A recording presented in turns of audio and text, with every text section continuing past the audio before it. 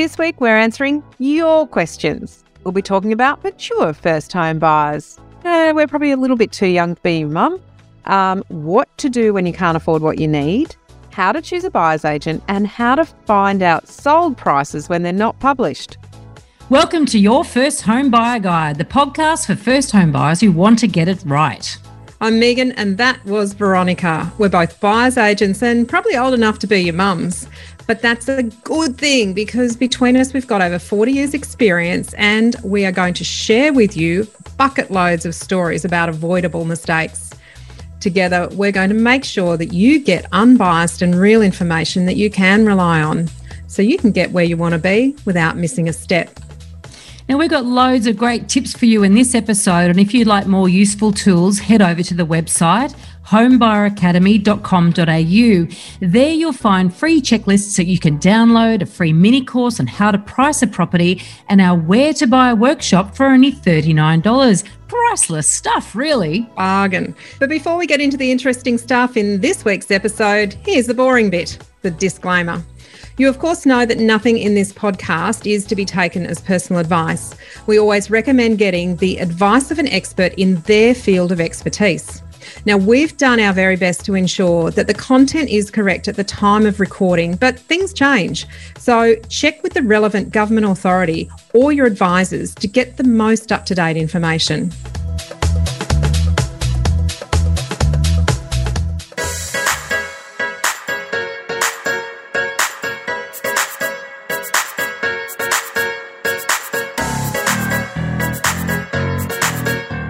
Today we're answering your questions and thank you so much for sending them in. We love getting them. But before we get into that, what is your special house this week, Megan? Well, check this out. So I simply looked for the most expensive house for sale. And this, even in what was, a difficult kind of market, this is a home in Rome that was the priciest property in the world last year. $532 million. So not quite first home buyers stock. And honestly, not my cup of tea either. Bit opulent. American dollars? I don't know the answer to that, I'm guessing. Because they'd be buying them in euro anyway. That's it was actually an American report, so I'm going to say American dollars. That is hideous. Amazing, right? I wonder if you'll see that one in your travels. Not only that, but palm trees in Rome. Forecourt is amazing. It's pretty amazing. A lot of marble. If you're not watching, it's opulent beyond belief. Yeah, check the video. You really need to check the video. If you're not checking the video and seeing what Megan sits in front of every episode, she goes with such trouble to come up with these images. I find it just frees my brain for a few minutes while I go and find something really interesting that I wouldn't otherwise. Yeah, I don't get on TikTok or anything. Yeah, anyway. Let's get on with this. Let's get to some questions. Vanessa emailed us and she said, our biggest challenge is that we can't afford to buy a property that we want to live in. So it's, the non-negotiable needs that they've got and the amount that they can borrow. Now, she says we're older and one of us is self-employed, so the borrowing capacity is not quite enough. And it is very difficult, she says, to get advice about what other options she might have. So, Veronica, I think there are some options for them here. Yeah, there are. I mean, we have quite a few of our students, actually. They're in the same boat. It's not just first time buyers that we have who listen in, is it? Sometimes they're new to Australia, maybe they're starting again. Lots of different demographics. Yeah, sometimes they got an inheritance, a little later in life. So for mature buyers who haven't got the budget for their needs, though, in the area in which they've established their lives, see, that's the thing. A first home buyer who's younger, might be a little bit more flexible in where they're prepared to move to and the change of life. But once your kids are established, your lives are established, that's a bit, I guess it's a bit more painful, changing location. And you hit on it there. For a lot of people who have got children, once you're in that schooling system, you don't either want to move out of the catchment area if it's a public school, or you want to be within a reasonable commute, regardless of whether it's a public school or private school. And so your community does become quite entwined with the schooling system once you've got children. Yeah, absolutely. And certainly under those circumstances, it might be that rent vesting is a better option. And that is where you stay renting where you want to live, and you buy an investment somewhere else where you can afford a good property. It might even be in the same area, just smaller than what you need. Or it might be a totally different area. You don't have to buy it in that area. And sometimes also it might be worth buying a smaller place that you could move into when the kids fly the coop, so that's an option to look at there.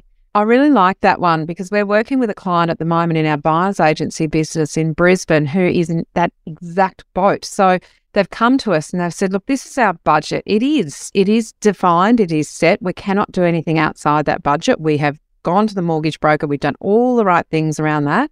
So well done to them. They've explored all of their opportunities. One is self-employed. The other one is full-time parent. So there's not a lot of opportunity to expand their income at this point in time because we talk about that's another option is to actually expand your income or increase your income. And their situation is that there will be an increase in income in a number of years' time.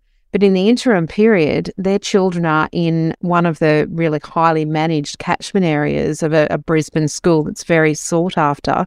And if they move outside that catchment, they can no longer attend that school. So with some state schools, once you're in, you can stay. But with this particular one, you actually have to remain within the catchment for the duration of your schooling. It's because so many people were renting for a little while and then moving back out. So they actually stopped that.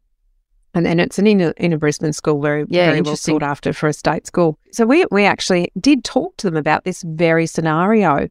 They've only got 2 years left of their youngest.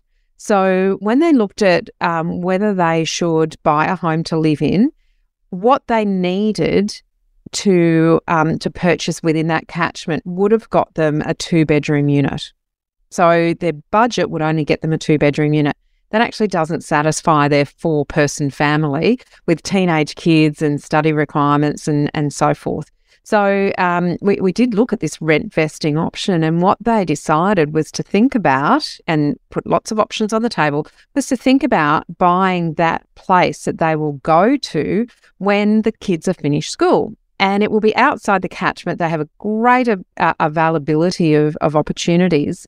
And prices are a little more moderate in the areas that they'd like to live in when they haven't got to live where they've got to live at the moment.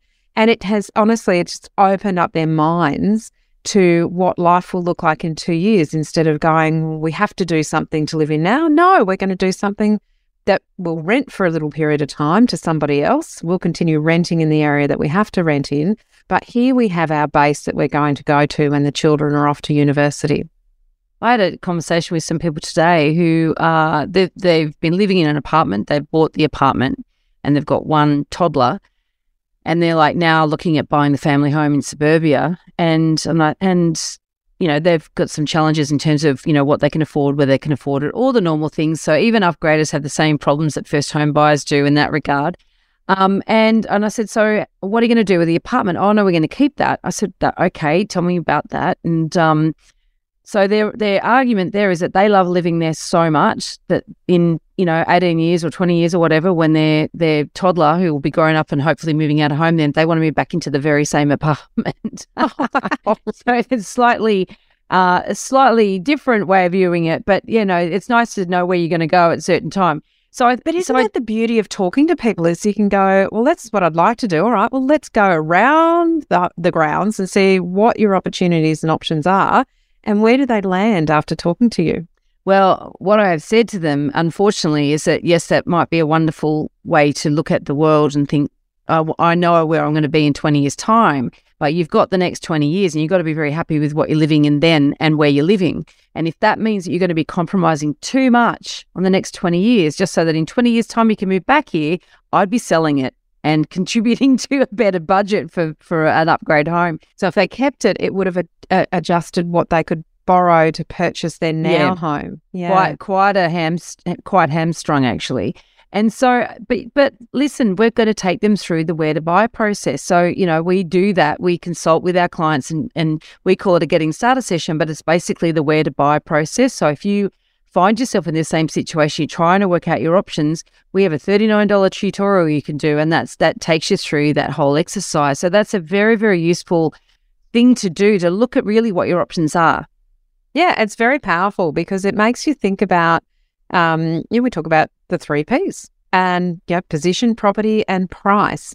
And usually one of those things is set in stone, whether that's the price that you can pay based on your borrowing capacity, or it's the position that you need to be in because of schooling or whatever the case may be. You have to be in a particular pocket or location, or it's the property attributes. You have to have a certain number of things, whether it's bedrooms or car parking. If you're in an apartment and you have 2 cars and that's non-negotiable to, or a motorbike, whatever the case may be. Of those 3 things, usually 1 or 2 of them are pretty set in stone, and the other one is a thing you've got to be incredibly flexible about. So it's a very, very powerful process. But Veronica, I was also thinking, remember we interviewed Hung Choi in episode 118, and this is when we're talking about the price now of those 3 P things. Price is often set by your borrowing capacity, and that's a conversation you have to have with a mortgage broker. You can't do an online calculator to work out how much you can borrow, because usually it's vastly different to what the reality is. And Hung certainly was quite different in how he approached some of these things. And there are many mortgage brokers who are just, you've got to have your 20%, and if you're not a PAYG employee with a good 6 months in your job, they don't really know what to do with you. But there are some mortgage brokers who are really good at understanding people who are self-employed or a bit out of the box, or maybe they're paid a base and a commission, or there are different ways that people are paid now, and some mortgage brokers get that and know how to apply the financial institution's different lending policies and look at them and work with what you've got to find opportunities that might work for you. And some people just can't. They're a bit more sort of straight down the line, a bit boxed. And certainly if you go directly to a bank, you're going to find that they're going to want you to fit in their box, and there's not a lot of wiggle room if you're a bit outside the box. Yeah, so I think, and that was a very interesting interview with Hong as well, because it was like, oh, wow. So some people who really just feel like banks don't love them because they're self-employed could actually have a very different experience if they're working with a broker who gets that and understands which banks are going to view, different information from you differently, and which ones are going to, treat it differently, and then you have potentially a better borrowing capacity. So it's worthwhile exploring that. You might not go down that path, but it's worthwhile understanding what your options are. Absolutely. And it makes me think also, sorry, we're going down one path and we've got all these other questions to get to, but it's really quite relevant, because if you're buying a property to live in, you may have a vastly different borrowing capacity than if you're buying a property to rent in. So you're not going to necessarily have the same borrowing capacity. So it's really important to go through that whole process with a broker and say, all right, well, if I live in it, what does it look like? If I rent it out for a period of time, what does that look like?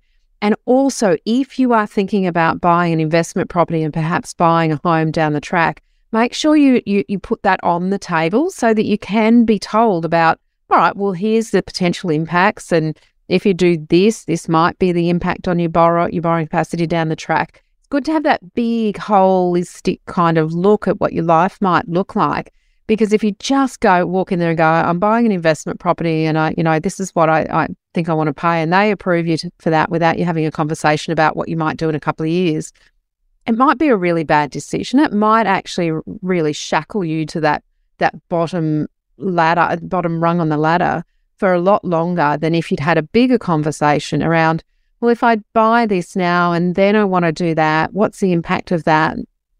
Am I better off doing it this way or that way? These conversations you can have and throw ideas around with people that are well versed in thinking outside the box and going, oh, well, maybe if you did it this way, it may get you along that stepping stone, along that ladder in a faster way or an easier pathway. And that's one of the big issues there is tax implications, and that's why it's really important to get good advice from your broker, but also potentially from an accountant as well. So, we talk about in step 1 of the PACE system, your first home buyer guide, we've got 10 steps and taking you through those steps in order. How important is that? Step 1 is getting your advisors lined up correctly so that you don't end up making a mistake by assuming some things, doing them, then realizing too late you could have done it a different way and it cost yourself a lot less money. All right, next question.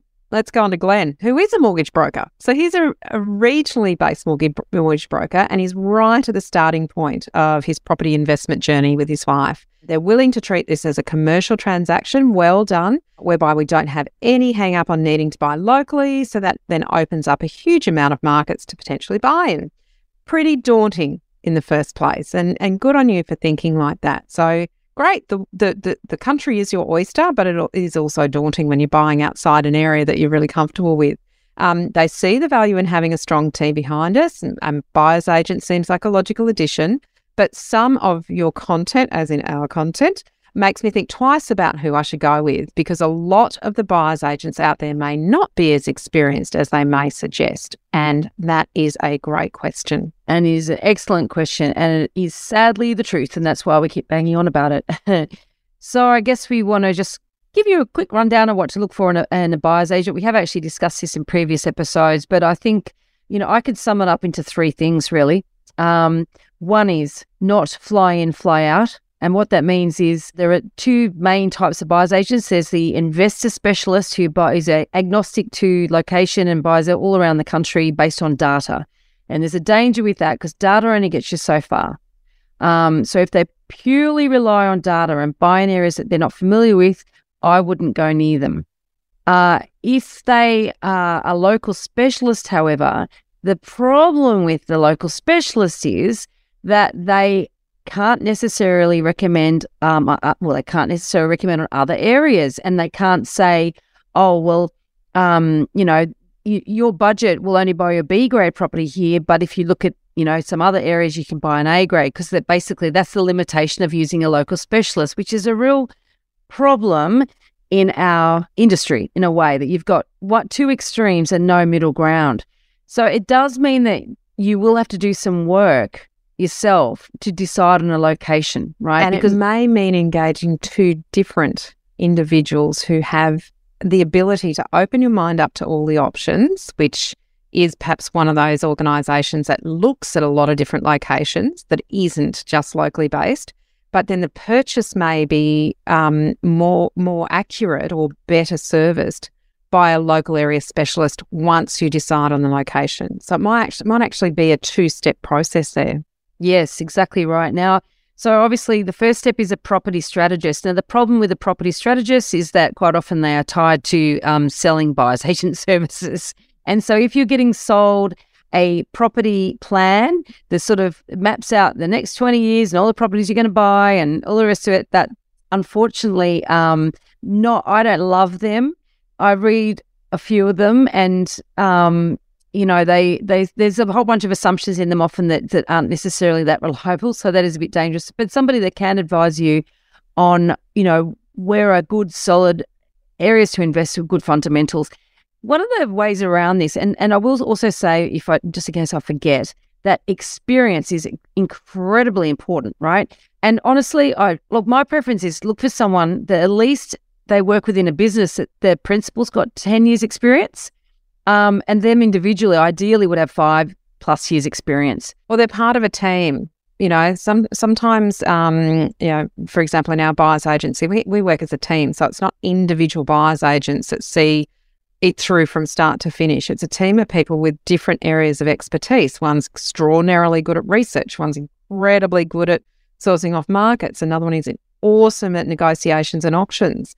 So when you pull all of those skills together, then the collective experience, as long as the person leading there has got the depth of experience at 10+ years, as you say, then you can come across, because the thing about property is it takes so many years to come across all of the different things that can go wrong to know where to go to when there is a red flag that is raised or a question that's raised that you don't know the answer to. You and I still sometimes go, geez, we came across this the other day. I haven't had it before. We've got 40+ years doing this and we're still coming across situations that we haven't had before.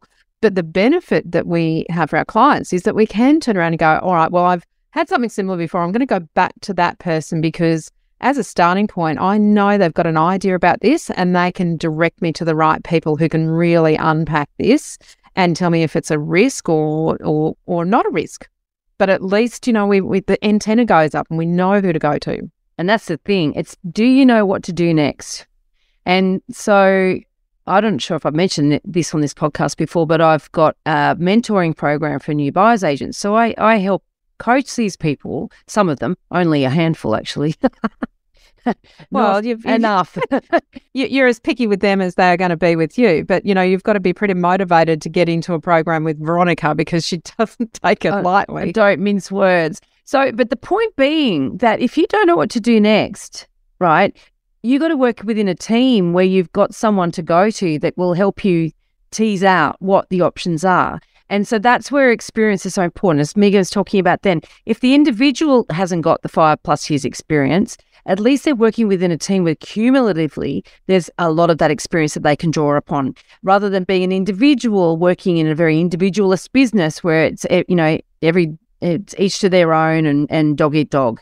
And so a lot of places talk about team, but you've got to sort of want to know what the evidence of how they get the benefit of that experience that's also within their team. So it's a really important part of it. One of the things that, interestingly enough, you know, I started Suburb Help with Kent, and we haven't really done too much with that. There is a website there and people can go through and work out, get some data and sort of work out shortlist some areas. And then what my big thing there is that they need to then go to a local specialist, as we just talked about.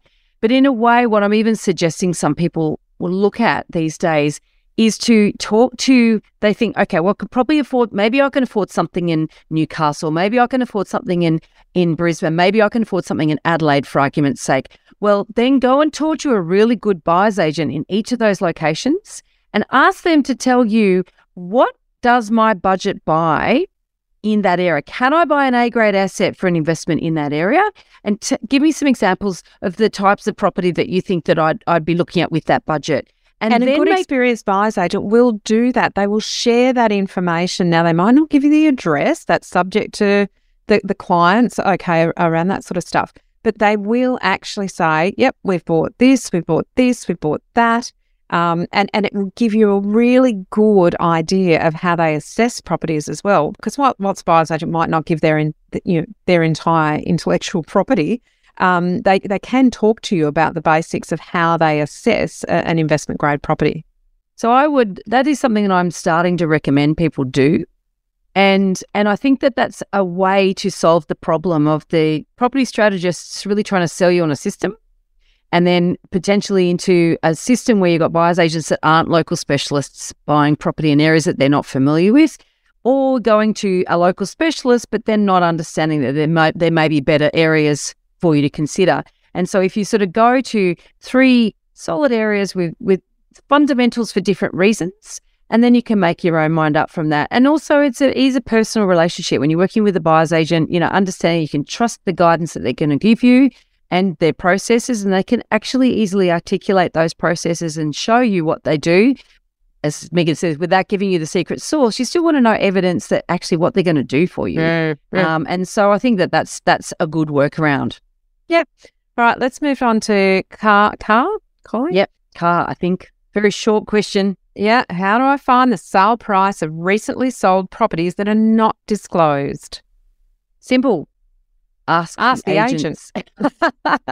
And, this is about being nice to agents as well and just asking. They'll tell you if they can't, but quite often they'll just tell you if you ask them. Sometimes I flick text messages and yes, sure, they might know me, but there's plenty of times I'm flicking a text message to an agent that does not know me and they still tell me most of the time, not all the time. There's very few instances where maybe a buyer has said or a seller has said, I don't want you to disclose this.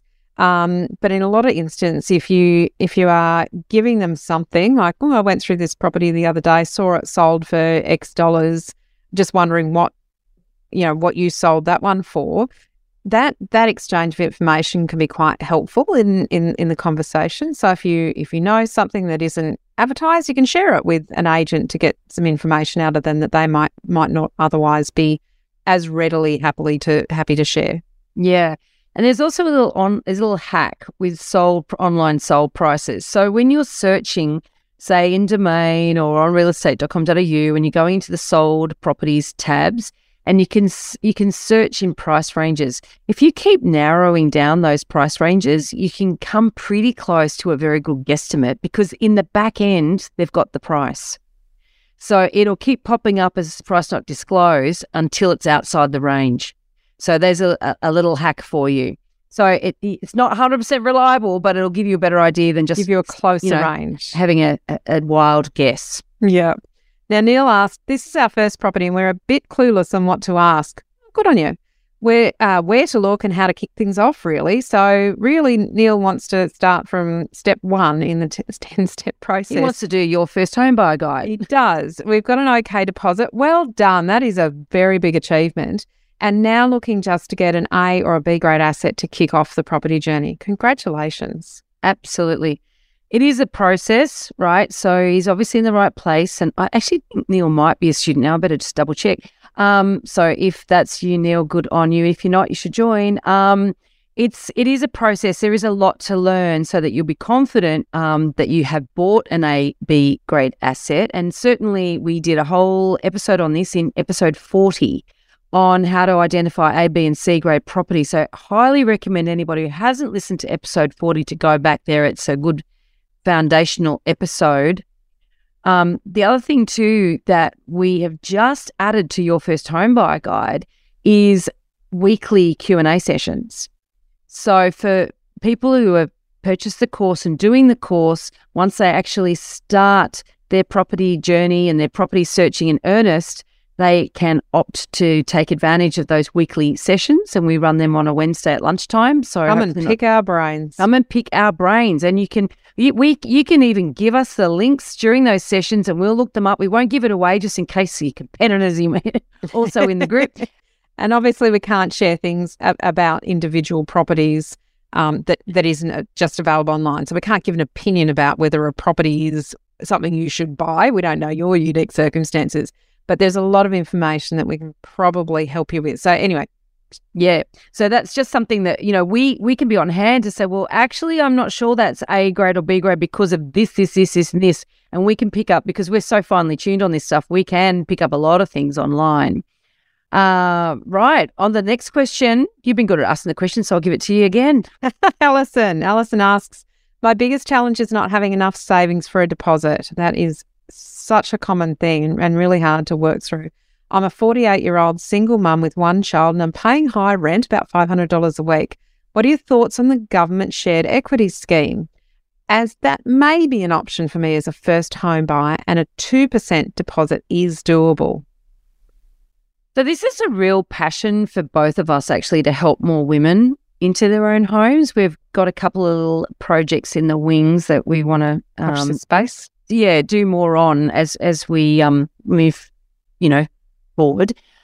This is a great question, and obviously the answer for any individual needs to take into account their personal situation. Okay, and so that obviously we can't give Alison specific information or advice on her situation because we don't know enough about her situation. But we have recorded a podcast where we do discuss the pros and cons of the shared ownership concept, as in the government shared ownership concept. That's in episode 77. So, and highly recommend anybody who's thinking about taking up even the 5% scheme, but also any of the shared, the co-ownership schemes that some of the Victorian government's come up with one. And obviously there are some other organisations that are looking to do a little bit more in that space as well. We've spoken to different companies that are in that space. So very, very important to get very good advice around those if you do go down that track. It is certainly an option, but we say eyes wide open, understand, if you only own 2% of a property and prices go down, you've got to make sure that you've got a really good asset. Because you don't want to be in a position where you owe more than what the property is worth. most important thing, assuming that you can afford repayments, again, we don't know your personal situation, but the most important thing is that you buy the best place that you probably can, the best property that you possibly can. And by this, what I mean is, especially since the deposit is so small, if it goes down in value, you end up in a negative equity position. That is, you owe more than what the property is worth. Whereas if you've got a 20% deposit, if you've got a little fluctuation in value, you got a little bit more wiggle room, and the bank isn't potentially knocking at your door to say, well, I don't know that we like this security anymore. Yeah. Now, obviously, if you do take advantage of the government shared ownership, that's not such an issue in itself. But the other thing that you need to be thinking about with buying the best possible home you can is the one that suits your needs for the longest period of time. Because where quite often people have this sort of short-term focus, trying to just get onto the ladder, and they're not really thinking, okay, will this really serve me for another 10 years? Will this be the right property for me? 5 years is the minimum we recommend you consider. But look, I think there's a lot of costs going in. There's a lot of costs going out if it doesn't suit you for a longer period of time. That's the thing, particularly when you're only looking at a 2% deposit. The cost to buy, obviously you're going to be saving some stamp duty and all the rest of it by taking advantage of various first home buyer opportunities, depending on the price points, et cetera, et cetera. The other thing too is be very wary of any shared ownership scheme that insists you buy brand new. Yes. Any scheme that insists you buy brand new. Because there is huge risks. And often the prices are inflated, and often they're in areas where there's a lot of the same, whether that's an off-the-plan apartment or a house and land package, where you've got a lot of things that are the same. If you go back to that episode on ABC grade properties, scarcity is one of those things that is a driver for potential for capital growth. So if everything's the same, it's not really very scarce. Very, very important that you select that asset, not based on just purely on the incentives that are going to be offered if you do go down the brand new path. Yeah. And look, taking on a mortgage debt for the first time is always daunting, especially when you're doing it on your own. So obviously key is your budgeting and your buffers, and making sure that your mortgage advisor or your broker is giving you good guidance there. So if you don't feel like you're getting good guidance, go and find one that is going to guide you. And there's various ones. You and I come across some brokers who are unbelievable at working with women who have either gone through life on their own or have become suddenly single through different circumstances. And sometimes you're on the ramp up to building your life, and sometimes you're just having to completely rejig your life. You and I have been through that circumstance where you go from a marriage and joint assets to now going, all right, well, I've got to rebuild this. And there are some people out there, and we talked to Nicola McDougall in a recent episode who had some great ideas around women who are moving through and how property can be an enabler to financial freedom and setting yourself up. So it's one step at a time is very key to managing what can be quite overwhelming, particularly when you haven't got someone who you can bounce these sorts of things off and feel like you're taking that risk, you're taking that big step together. But making sure you're getting the right advice from the right professionals can help you feel like you have got that sounding board around you. Yeah, very important. And of course, we're here to help when you're ready as well. So that's it for this Q&A episode. Keep the questions coming. We can't wait to do the next one. In this episode, we've covered a very small part of our 10-step online course for first home buyers. If you would like to learn more about the process and how to buy without making a mistake, then head over to our website, www.homebuyeracademy.com.au. Don't forget to subscribe to the podcast so you won't miss an episode. And if you like what you've heard today, please give us an iTunes review. 5 stars would be wonderful. It will help others find us as well. Thank you for joining us. We hope you found this really useful. And if you have, please share the love with others who you know are in the same boat. We'll be back next week with some more priceless stuff.